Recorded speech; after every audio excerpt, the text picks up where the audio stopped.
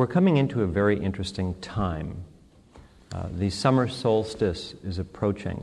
I'd like to talk to you a little bit about the summer solstice. There are 4 times of tremendous power that occur every year. There are others that occur at different times, but there are 4 that you can count on, and those are the solstices and the equinoxes. Without going into the structures of why that is so, it just is, I'd rather look at what it means. The summer solstice is the time in the physical world of greatest light. The winter solstice is the time of greatest darkness, if you will. The equinoxes are equal day and equal night in the fall and spring. But while this is occurring in a physical sense, in the physical universe, in the inner universe, meaning in other dimensional planes, something else is happening at that time also. The manifestation may be more sunlight or less sunlight, or half and half in the physical world. But in the subtle planes, there are doorways and powers that open and that come into view. And if we can hook ourselves onto those powers, they can carry us a long way. Occultists are intrinsically lazy like everyone else. We would much rather hitch a ride than walk, unless we just are in the mood to walk.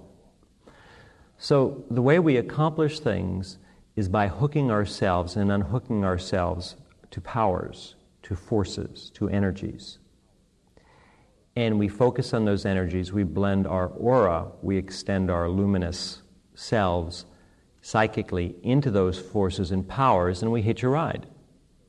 When we've ridden to the destination we want to get to, and the destination, if we stayed with it, would take us someplace we don't want to, we let go. So we hook ourselves onto things and we let go of things. And it's a very unemotional process. We just do it. So the summer solstice is a time in the physical plane of great light. In India, there's, in every yoga center, every master, every ashram has a big celebration. Some celebrate the winter solstice also. The summer solstice tends to get more play. I feel equal about them, to be honest. They're very different. We have a summer solstice coming now. It's the solstice of 1990. It's a very strong solstice. Just as there are times when there are sunspots, the geysers of fire that spew forth from the sun that are more powerful, and they affect the electromagnetic field of our planet and of our universe. They affect radio waves and all kinds of things.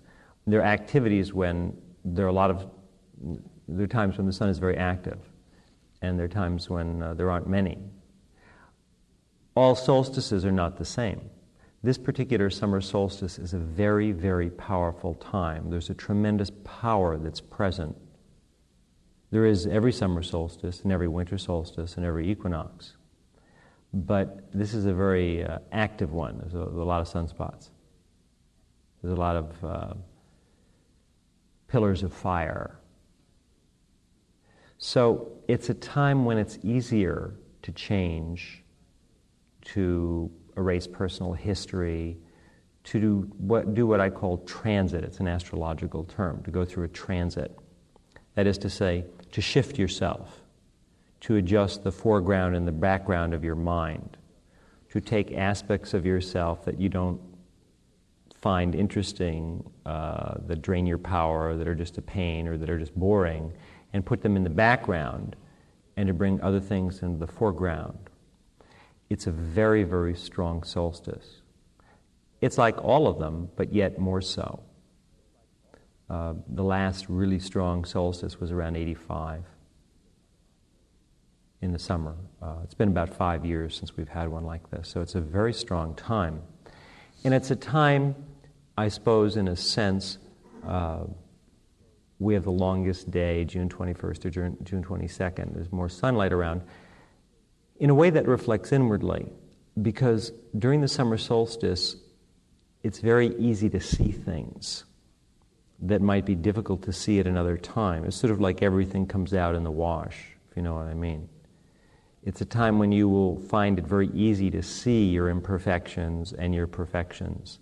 It's a time to see what has to be done and what's done.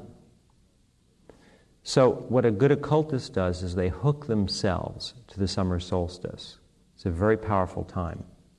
It's a feeling, you know it's coming, and internally, because your mind is quiet, because you meditate, and your life is not filled with a lot of things that distract you, because you're centered and you have your goals set forward, and that's what you put your time and energy into, because you've eliminated anything unnecessary from your life, and your mind isn't cluttered, you can feel things that other people don't feel. And you can feel the power of the solstice. Most people, their lives are so disjointed and they've got so many loose ends in their lives that they can't feel these things, even though they're very powerful.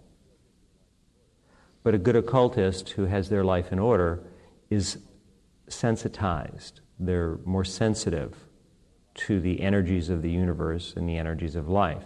Consequently, if you're aware of these energies, you can hook on to them and utilize them to pull you or push you to different places, either physically or in terms of the outer world accomplishments, or just in terms of shifting mental states, flipping from one plane of consciousness to another, flipping from one self to another, things like that.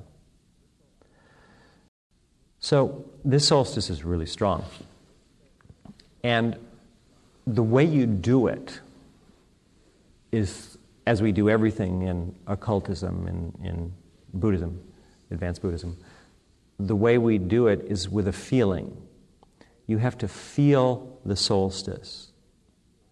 Now we're about a month away, 5 weeks, and it's going to get stronger every day. But if you're sensitized, you can already feel it. You can already feel it coming. It's sort of like when you see something in your peripheral vision, just out of the corner of your eye. You just sort of notice something. That's how an occultist feels energies, as a rule. And we don't really want to look directly into the sun. If you look at the sun long enough, you go blind. If you look at anything powerful directly for too long, you tend not to see it. Power masks itself. When you look into power for too long, it almost overcomes you. It kind of enchants you. And you don't really see it carefully. Sometimes when you look directly at a thing, you can't see it very well. When you look at it out of the corner of your eye, you see it better because you're not distracted by its appearance. In other words, what we want to look at is not the way the thing looks, but the way it is. Appearances are oftentimes deceptive. Very often the appearance of something has nothing to do with its reality. So when you look into the solstice, when you look into that energy field, you might not see it. You may become so caught up with the feelings, the intensity, that you won't see where it's going and how you can hook yourself to it. So what a good occultist does is you feel the solstice. You know it's very powerful. And so you just sort of put, it's like having a program operating in the background. You just put a part of your second attention, part of your inner self there. There's no way to explain these things, as I'm sure you know. You do this every solstice and every equinox. In other words, what you should always be doing is focusing, feeling, without becoming obsessive, the next solstice or the next equinox. You should set up your life mentally so that you always are apprehending the next solstice or the next equinox. Those are kind of the measurements by which an occultist gauges their life. Those are our time increments, not so much the calendar, the names of the months and the days, but more the lunar cycles and the solstices, things like that. We're more concerned with internal energies that are in this universe that affect us very strongly. The sun has a very strong gravitational field, and without it, none of us would exist right now. We'd all not be here. But inwardly, it also has an energy field. It has an aura, you see. So does the Earth, so does the Moon, so do all the planets. We're affected by those auras. It's not something that you really want to reason out. It's not necessary. What you want to do is always hook yourself to the next solstice or equinox and set up your own personal calendar in that way. In other words, it's good to set goals and achieve those goals for every equinox and every solstice. It's a nice way to set your life up so that you know that, well, I just passed the equinox, I have 3 months to the solstice. So in the next 3 months, I'm going to sort of focus on, I'm going to accomplish, you have ideas like that. And then, of course, you do it. And you're more apt to do it if you do it that way because you're hooking yourself onto that power. And the power of the coming solstice or equinox, if you're aware of it, will enable you to accomplish more of those goals. So let's say that you wanted to make a career jump. The average person would just go out and try and get a job, get their resume together, submit it, try and get any information they can. An occultist doesn't go about things that way. We use internal energies to accomplish what we do. That's what occultism means. It means hidden, the other side of things. Hidden, not in the sense that somebody's trying to hide it from you, but what is not apparent to the senses. You can't see it with the physical eyes, feel it with the hands, taste it, touch it, or smell it. But it's there. It's more real, perhaps, than anything else. So, an occultist who is trying to make a big change in their life would build that change around the energies of the next solstice or the next equinox. They'd hook themselves to it. So we have a very powerful solstice coming up, which is why I particularly draw your attention to it. So at this time, it's very easy for an occultist to make a major shift of any kind they choose because so much power is going to be available from the solstice. Not the day of the solstice. The day of the solstice is just totality. It's a very interesting and powerful time, of course. But as you get closer to it, if you just think of it as a 4-point ratio, we've gone through an equinox and you hit the totality of the equinox on the 21st of March or September. But then you will stay kind of in the field of the equinox for about another month. As you leave it, you're still really in it. We define it as a singular day, but it isn't just a day, it's a time period.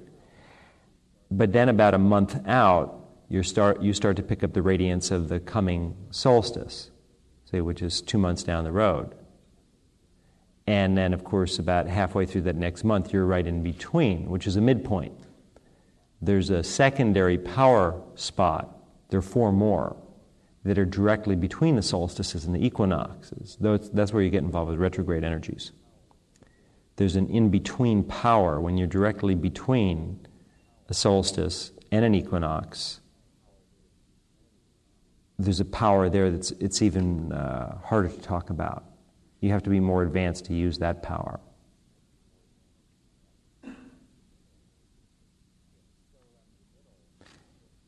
So around the middle, you shift. In other words, it's as if that,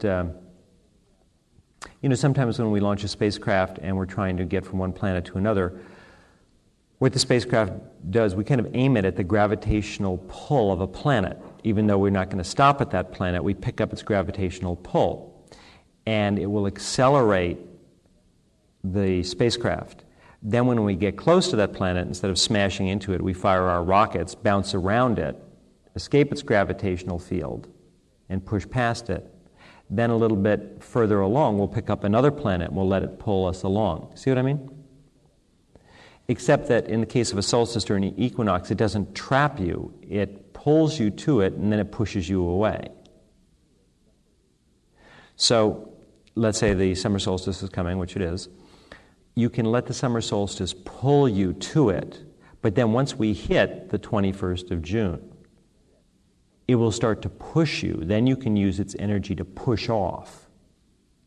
There's an energy that you can then use from that solstice now that we're into July. You can continue to gain a power from it, but now instead of pulling you, it'll push you if you use it properly. And it'll push you till about halfway. halfway to the equinox. Then around that time, you'll pick up the line of the equinox, and the equinox will pull you until you reach it, and then it'll push you, if you know how to use it, until about halfway, in which case you'll pick up the line. Then you'll let go of the line of the equinox, and you'll pick up the line of the solstice. See? So occultism is really a science whereby we are able to accomplish incredible things that other people can't imagine, because we're dealing with forces and powers that they're not aware of. We train our bodies and our minds and our spirits to be aware of these powers. We do this by continually cleansing ourselves. We purify ourselves endlessly so that we become empty, so we're not filled with ego, we're not filled with vanity, we're not filled with a lot of stupid desires. And we do this by meditating, leading very deliberate lives. By doing that, we become pure enough to be conscious of these forces and powers. And it's much more difficult now to do this than it used to be because the population is so great. There's so much human aura on this particular planet with 5.3 billion people that it's very hard to feel these things. Human aura is just like a gray kind of smog that covers over things. So in the time of ancient Egypt or whatever, it was a lot easier to feel these things. I mean, you could feel the solstice coming much more strongly. Now, you have to be very, very sensitized. The power is there, it's just as strong. But there's so much interference, there's so much sort of gray sludge from the overcrowded earth that it just interferes with your ability. So an occultist today has to train themselves to a much higher degree than an occultist did even 100 years ago. That's why we call this a dark age. It's a dark age in the sense that there's so many people on earth who are so unattuned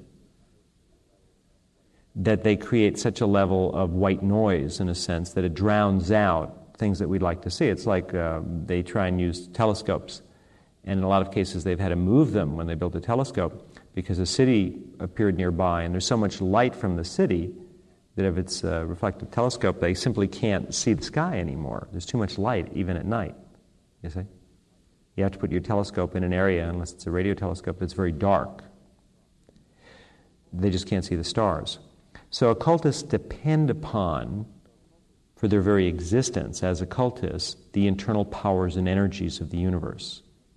We train ourselves, we go through a long training process and purification process, whereby we become highly sensitized. Then we have to guard that sensitivity, because once you're sensitized, you can also pick up a lot of junk. In other words, because we have to become so much more sensitive now because the earth is so polluted, that pollution poses a tremendous danger to someone who's sensitive. You see, it's always been that way. An occultist, in other words, once as an occultist you sensitize yourself, you now have to guard the sensitivity. Sensitivity is a two-way street like everything. And the sensitivity will enable you to do amazing things, but it can also be incredibly painful if you don't guard it properly. So today it's necessary to become much more sensitive than 100 years ago, let alone several thousand.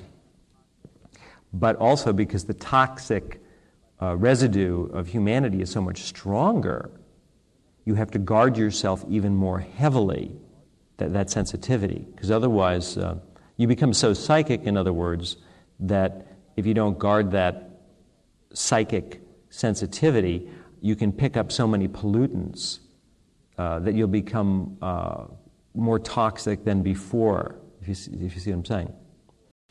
So we spend a tremendous amount of time doing two things, three things really.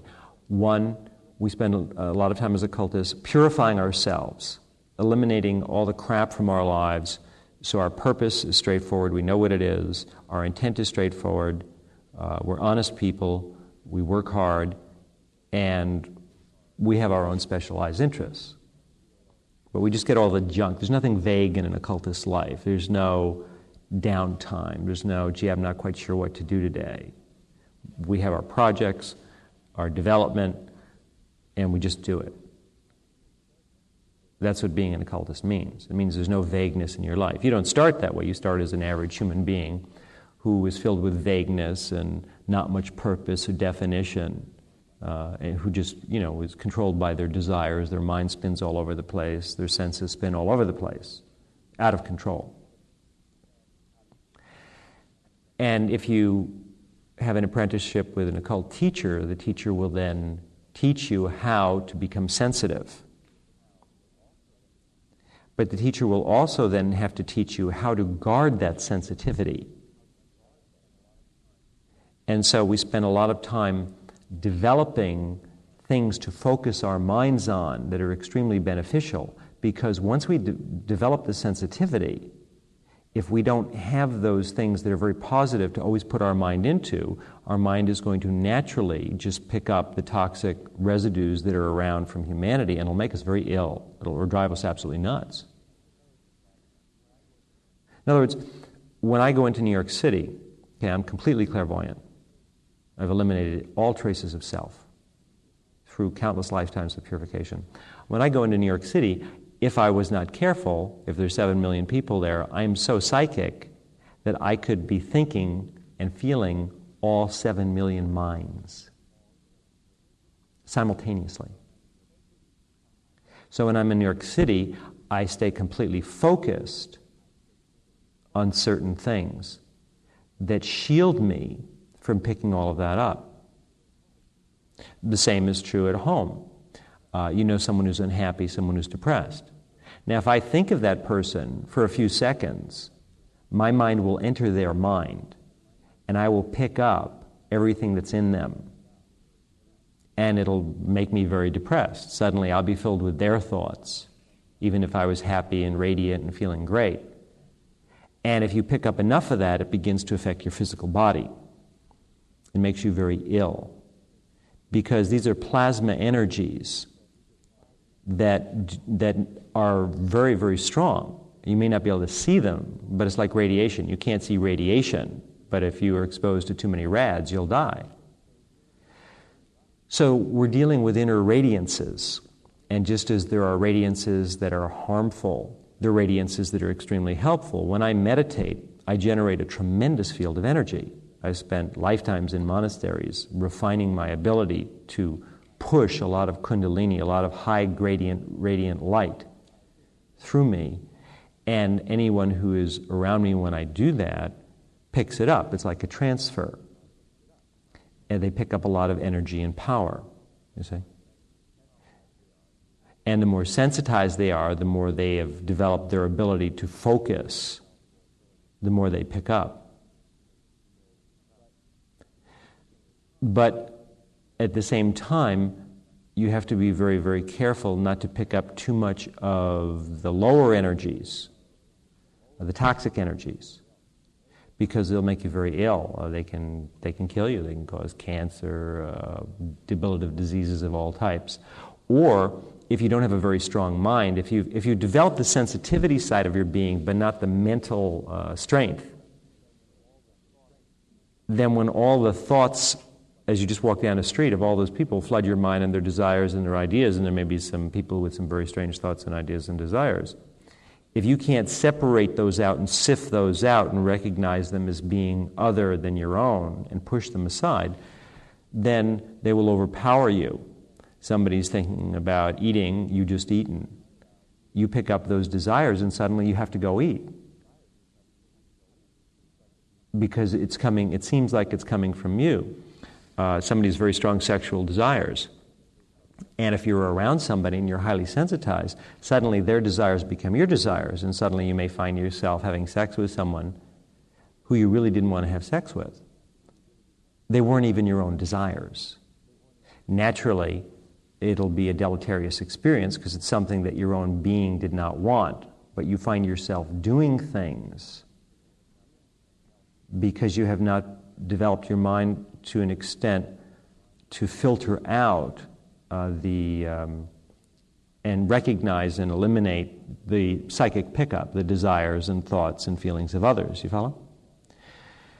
As a teacher, it's even more complicated, because what a teacher is someone who meditates with you, transfers a tremendous amount of radiant high energy, which enables you to complete your tasks, your occult tasks, much more rapidly than you would on your own. It enables you to enter layers of mind that at this time you don't have the ability to make structural changes, to overcome bad habits, to tighten yourself up, and to bring yourself into high radiant states of mind. It speeds it up. But as a teacher, it's really quite impossible to just send out radiant energy without picking up a certain amount of the energy of the people you work with. Now, when I do a meditation, if I just go to a public meditation, and I'm just sitting down in a room with a bunch of people who I'll just see once, I don't pick up that much, a certain amount. But what I do is I go in, sit down, meditate, and I just project energy. And if you're just projecting, you really don't pick up much. But when you have apprentices, when you have people you work with on a regular basis, part of what you have to do is escalate their development very rapidly. And the way that is done is not only by transferring something to them, but you also absorb a certain amount of the negative elements in their psyche, and it goes into your body. And then it's necessary to burn that off. And if you have a lot of students, of course, and if your students are not doing their homework, if they're just hanging out in low states of mind continuously, it's extremely toxic. And it can make a teacher very sick. A lot of teachers die quite young for that reason. But the same is true of every individual. In other words, the teacher is just doing it in a larger capacity, in a larger way, but the same thing really affects every apprentice. So what a teacher does is they set their lives up in such a way that that doesn't have to happen. In other words, I come in, I do 5 nights of meditation with my students. I come in feeling good and looking good. By the end of the 5 nights, I've gone very, very high as I could to transmit as much energy to the people who are there. But at the same time, after the 5 nights, I've also picked up, I've cleansed their psyches, I've pulled everything out of them, which they didn't, in most cases are even, a lot of it's unconscious, it's in your subconscious. I pull out all this stuff, and at that point my whole body is toxic, okay? It's like I'm very high in the one sense because I've really had to push it to transmit the energy of enlightenment to several hundred people simultaneously is no easy thing. It's fun, it's great, because I have to just go even higher than I would for myself, and I get to enjoy the ride. I love it. But if they're apprentices, if it's not just a public meditation, I'm also, because I want them to advance, pulling all their energies through my body. So then it's necessary for me to then go, normally I spend a great deal of time alone after that. I go off into the mountains or to a power place and I cleanse myself. I do a lot of physical exercise, which helps purify the body. I do a lot of meditation. It's a lot of work. No, I mean seriously, it's a tremendous amount of work, which obviously one would not have to do if one were just meditating for oneself. But it's understood, there's an unwritten contract between student and teacher, as there is between parent and child, that yes, with a child I'm willing to change your diapers and clean up your shit for a couple of years. But it's not going to be a lifetime thing. Then after a while you're going to be toilet trained and you're going to dress yourself and you're going to clean your room. And eventually there's the level of payback. You'll clean the house, you'll go out and mow the lawn. No, it's a symbiotic relationship. That's how it should be. That's proper. So with a teacher's students, what should be occurring is initially when they first come in, you're going to just pick up for the first year or two a tremendous amount of their toxicity. But as they advance and enter their 3rd, 4th, 5th, 6th, 7th, and so on, as they go further and further, every year they should be less toxic. Because if they're following the prescriptions of occultism, they're purifying their lives and purifying their minds. They're cutting themselves off from everything that's impure and only focusing on things that are highly radiant. And then after a while, they can assist the teacher in a lot of different activities and projects which are fun for everybody. That's the basic theorem. So we're approaching a solstice, and a solstice is a time when You can hook yourself to something, and that's what an apprentice does with a teacher. The teacher is a continual solstice. You hook yourself to the teacher, not as something that is always going to be there. It's not, I drive my car and every time I need gas, I go to the gas station, and it'll always be that way, since my car is never going to produce gas. But in occultism, what you're learning to do is develop energy for yourself. And you have to go through a period of time where you have a teacher who transfers power to you in a massive way. But the purpose of that is to enable you to develop your own power. And then if you do what the teacher suggests, you will learn to, over a period of years, develop your own power. And as time goes on, the teacher will still continue to transfer power, but the power will take you higher and higher because you have more of your own. If you're developing power yourself, then anything that I add is on top of that. So if you come in and you don't have much power, which is how people come in, the transfer takes you to a certain place. But then as you apply the dictums of occultism to your life, gradually you'll be, it's as if I'm giving you $1,000 a month, and you have no money, and you spend $1,000 every month, you just need it to survive. But now you're making money, and now you're making $1,000 a month because I've showed you how. Now when I give you $1,000 a month, guess what? You have two. See? So you can do more things. Soon you're making $10,000 a month. See? And so now if I give you $1,000 a month or maybe $5,000 a month, then you have $15,000 and so on and so forth. So a teacher continually, as long as they work with an apprentice, augments their power. But the way that we get you there sooner is obviously because you are developing power. If you're not developing power, you're going to stay at about the same level. You'll always get your $1,000, you'll always spend it, and you won't get any place new. And if the teacher goes away, you've got nothing. You haven't learned to develop power. So in occultism, we hook ourselves to things, but not just to do it again and again and have the same ride, but we hook ourselves to something to take us to a place we've never been, because we enjoy that. We want to reach levels of mind we've never been in. We want to transmute ourselves. We want to become perfect, enlightened, whatever these words are. And we do that every day by gradually eliminating the negative energies in our being and augmenting the positive energies. It's just a balance sheet, really. And if you continue to do that, even without a teacher, you'll go higher and higher.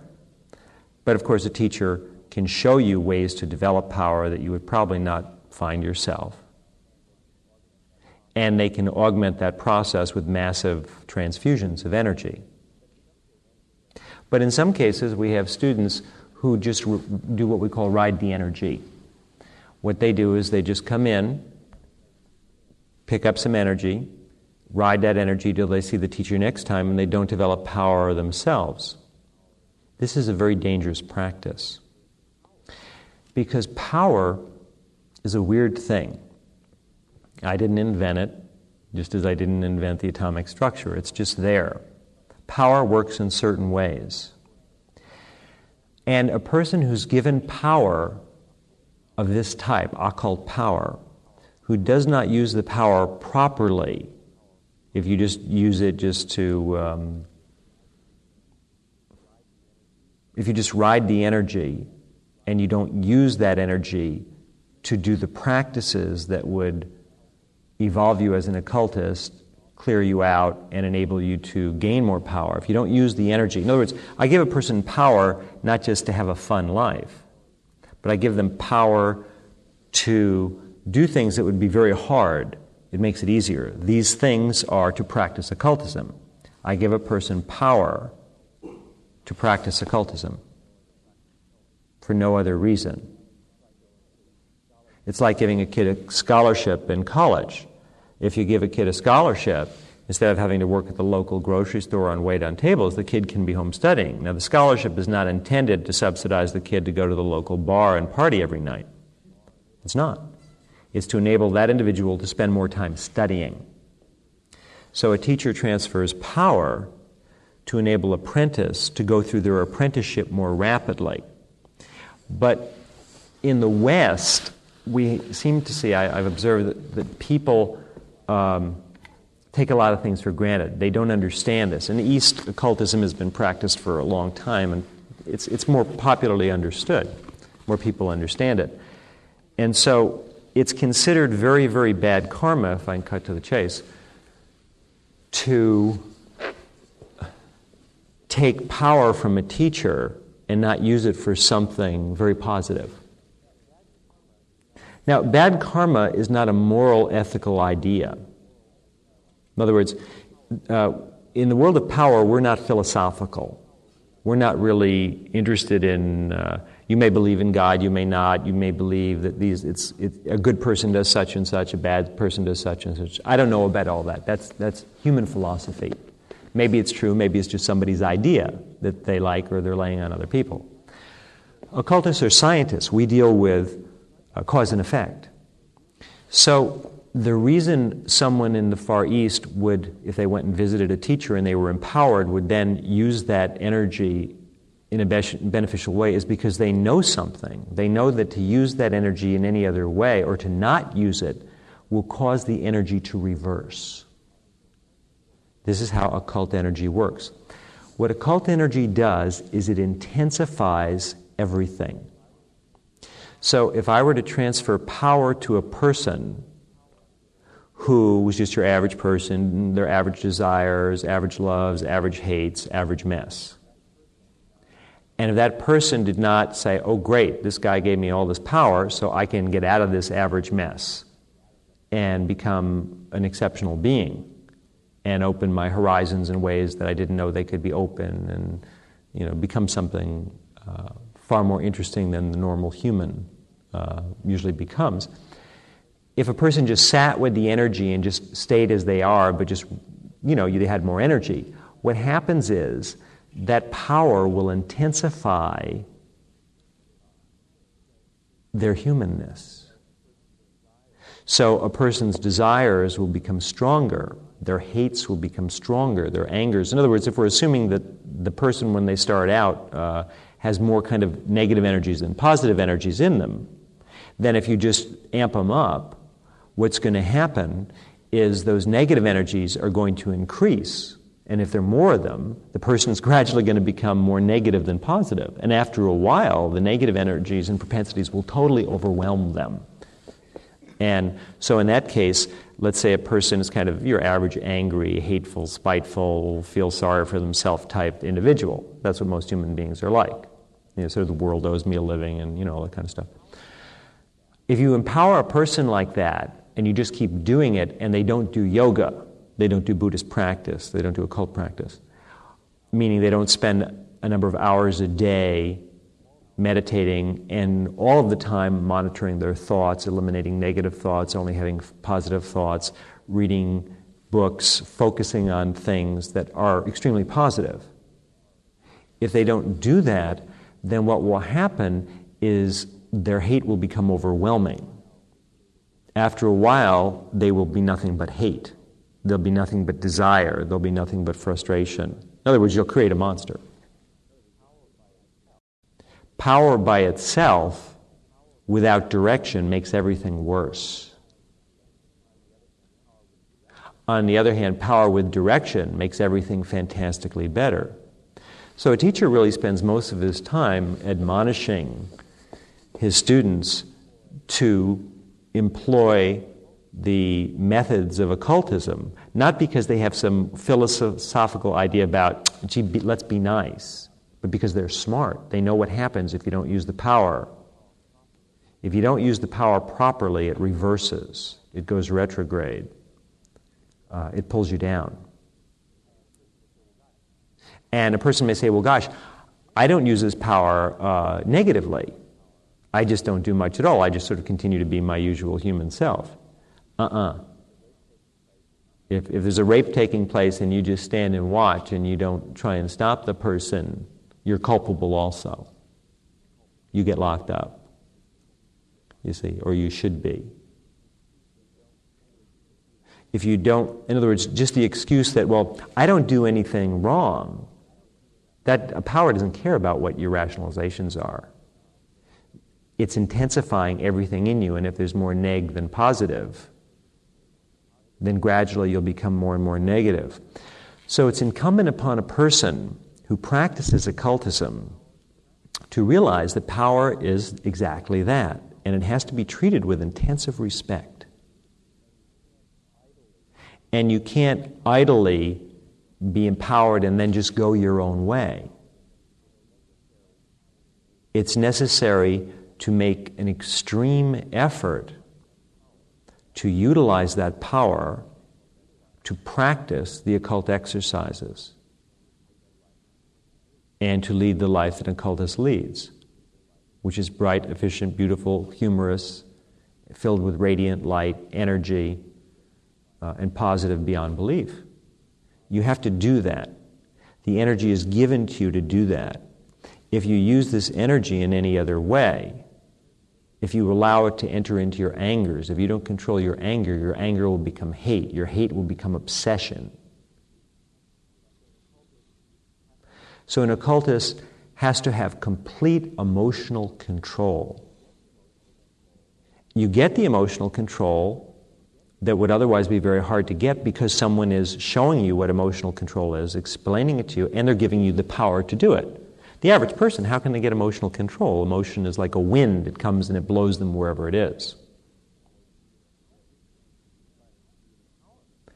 But the empowerment gives you an edge. The empowerment enables you to control your emotions. So if Sally's a new student, and Sally's your typical angry, frustrated, confused, I want this, she doesn't know what she wants. Average human being. Mind is guacamole. Every 2 minutes, a new idea, a new desire. That's how people start. So I say, now Sally, I'm going to give you power. Okay, let's meditate together. We meditate, she sits in the room with me, I amp her up.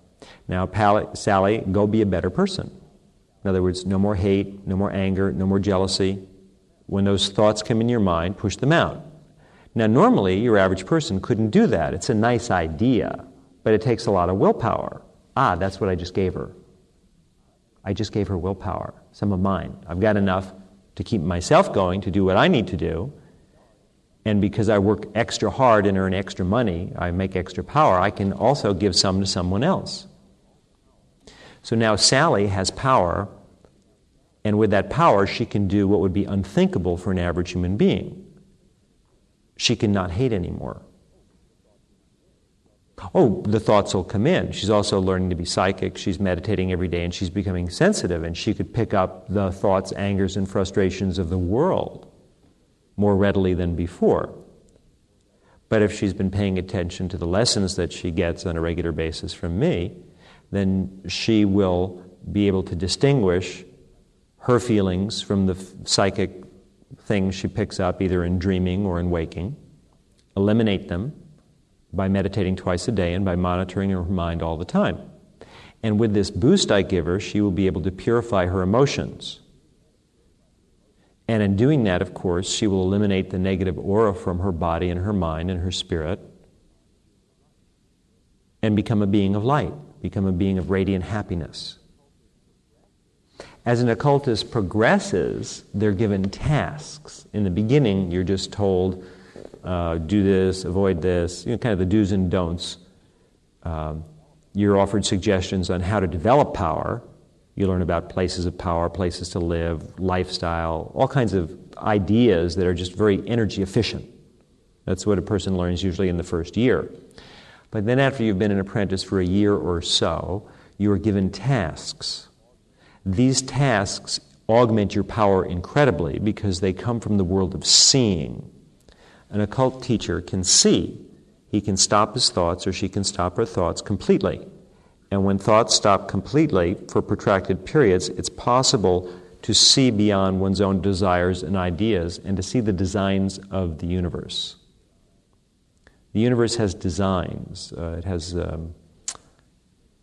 in other dimensions, things just are. An occultist can see that and know what should be done. In other words, occultists don't do things because of desire. I might have a desire to do something, but I won't do it because desire means nothing to me. Occultists, if they're more advanced, everything they do comes from the world of seeing.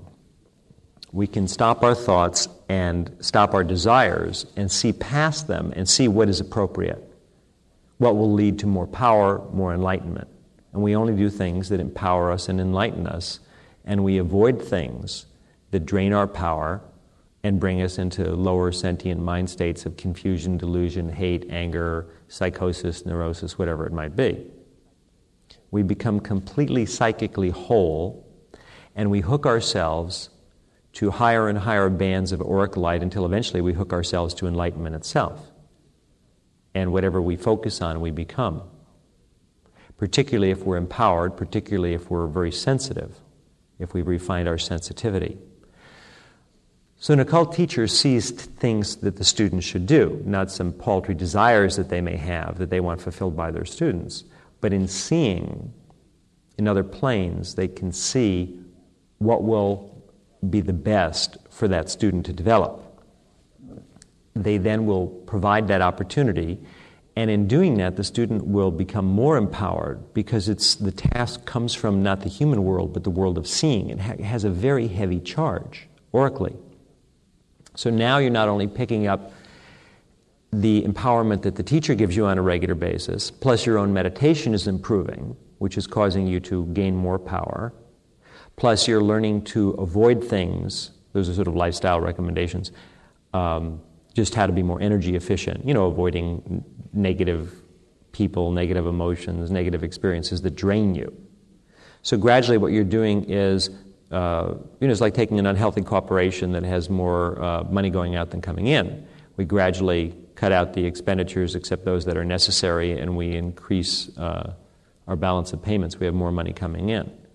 The United States is unhealthy. We have more money going out than coming in. We should reverse that. It has to be the other way.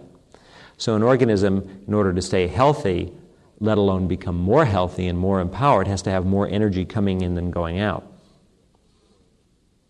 Meaning we have more good aura coming in than bad aura. See? So in the beginning, the teacher gives you some power and teaches you basic concentration, gazing, meditation, ways to create power. Now, as you practice, you'll be creating more power, plus the teacher is handing you power, so you're getting more power. Plus, you're losing less power because you're becoming more energy efficient.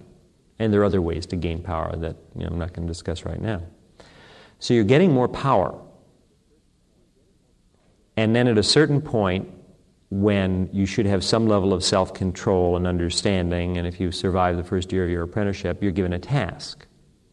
The task gives you a lot more power, a lot, because it comes from not the human world, but the world of seeing. So as you perform the task, it interfaces you with other dimensional realities. The task, obviously, is always something that's either beneficial to the apprentice or the world at large or other apprentices or whatever it is. We only do things that assist others because that's the only way we see life. We're not mean, angry, petty people. We get all that out of ourselves. We live in higher auric states where we only see beauty, light, and perfection, and we have no negative intent towards any organism. We remove that from ourselves. We also remove the self, the ego. We refine ourselves completely by going into the light again and again and again and focusing on it totally till there's only the light. But an apprentice who not only doesn't follow the directions of the teacher to go through the purifications, meaning monitor their mind, use this energy to control their thoughts. If they just use this energy, you can use it in a lot of ways. You can use it to look better and have people admire you. You can use it to make a lot of money. You can use it to be successful. You can use it to hurt others. You can use it to injure others. This is a powerful energy. You think very badly about someone, some pretty terrible things can happen to them. It's power. So a person who doesn't monitor themselves properly as they continue to meditate and gain more power, and particularly once they've started doing the tasks of occultism, which give them even more power, such a person is headed to disaster. Because as more and more power flows into you, if you're not using that power as you should be to continually refine yourself to even higher levels, sooner or later something's going to happen. Now the teacher for a while because teachers understand how difficult it is, how confusing the world is, and how weird the whole path to enlightenment is. They have a sense of humor about it, and when they see the apprentices getting in too deep, they pull all that, everything that was supposed to happen that would be awful to the apprentices, they pull into their bodies. So the apprentice doesn't have a major disaster. And that goes on for some time because it's hard. It's confusing sometimes. It's hard to sort out the thoughts, the emotions, the desires. It's hard to stay on the path. It's a razor's edge, as we used to say in Tibet. But still, there comes a time when you must be culpable as an apprentice. There comes a point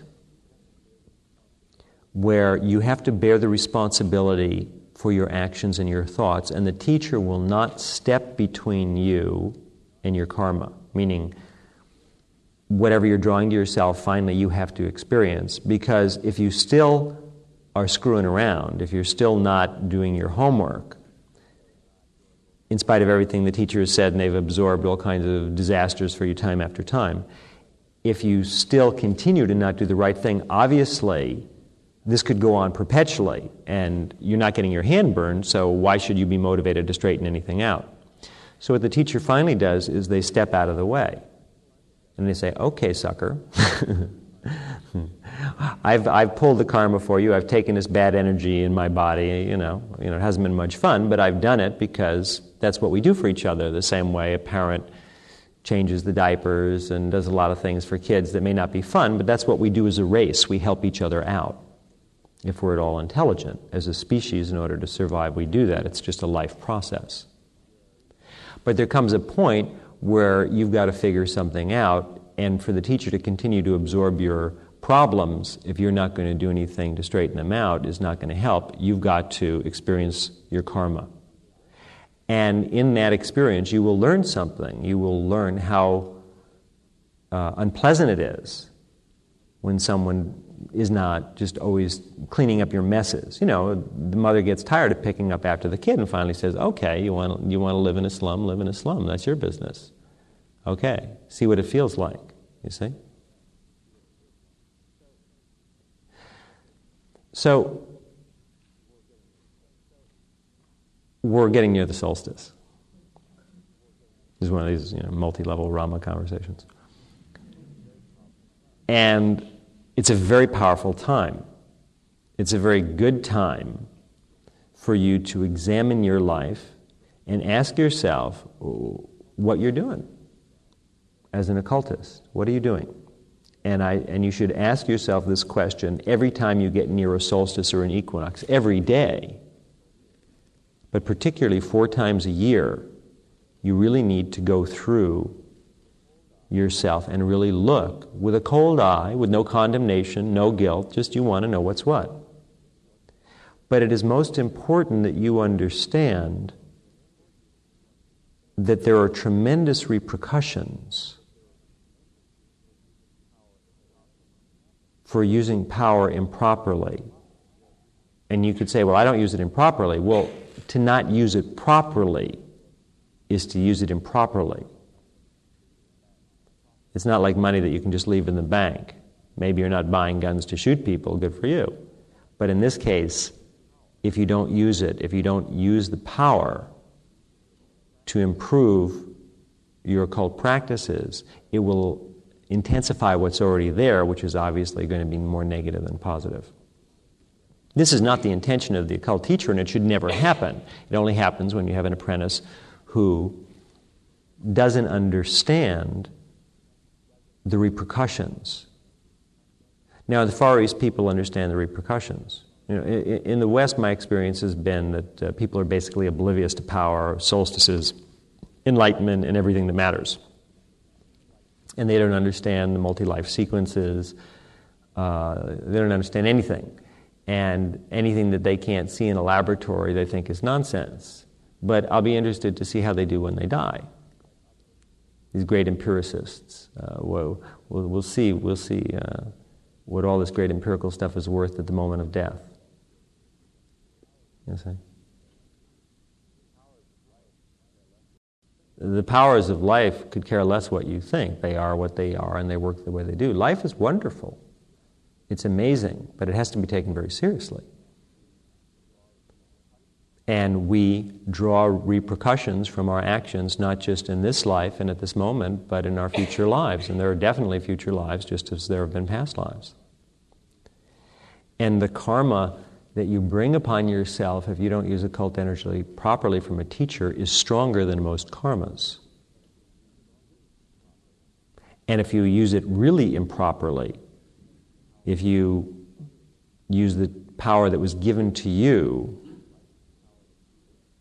to become enlightened with, and you use it for the destruction of others, if you just let it flow into hate, anger, violence, and things like that, deception, whatever it may be, what will come back to you will be horrible beyond imagination. I'm not trying to scare you, I'm just telling you that's how karma is. If the President of the United States, or someone who we've given power to, commits a crime, or the head of the police department, his punishment should be much worse than the average person's, because they're in a position of responsibility. So a person who works with an occult teacher is in a position of responsibility. You're given a power that human beings can't imagine, that you wouldn't be able to develop for countless lifetimes.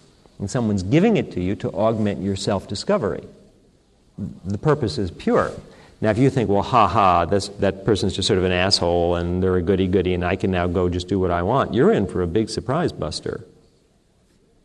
You're going to have a lot of problems for a long time. You don't understand the repercussions because in the West they don't believe in reincarnation, they don't believe in energy. This is the consumer mentality. I'm just going to grab what I want and screw everybody else. You may be able to do that with things that don't have a lot of power to them.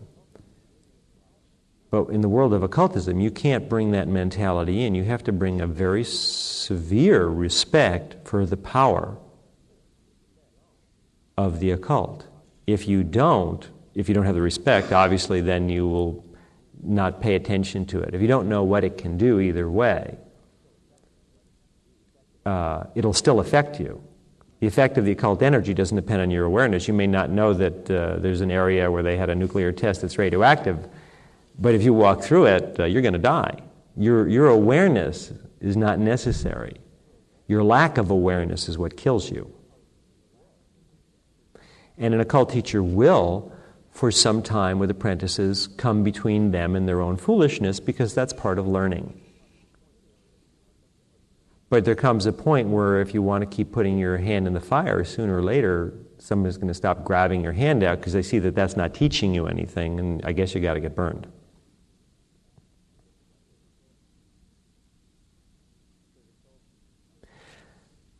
So the solstice is coming. And what a good occultist does is they hook themselves to the next solstice or equinox, and they let it pull them.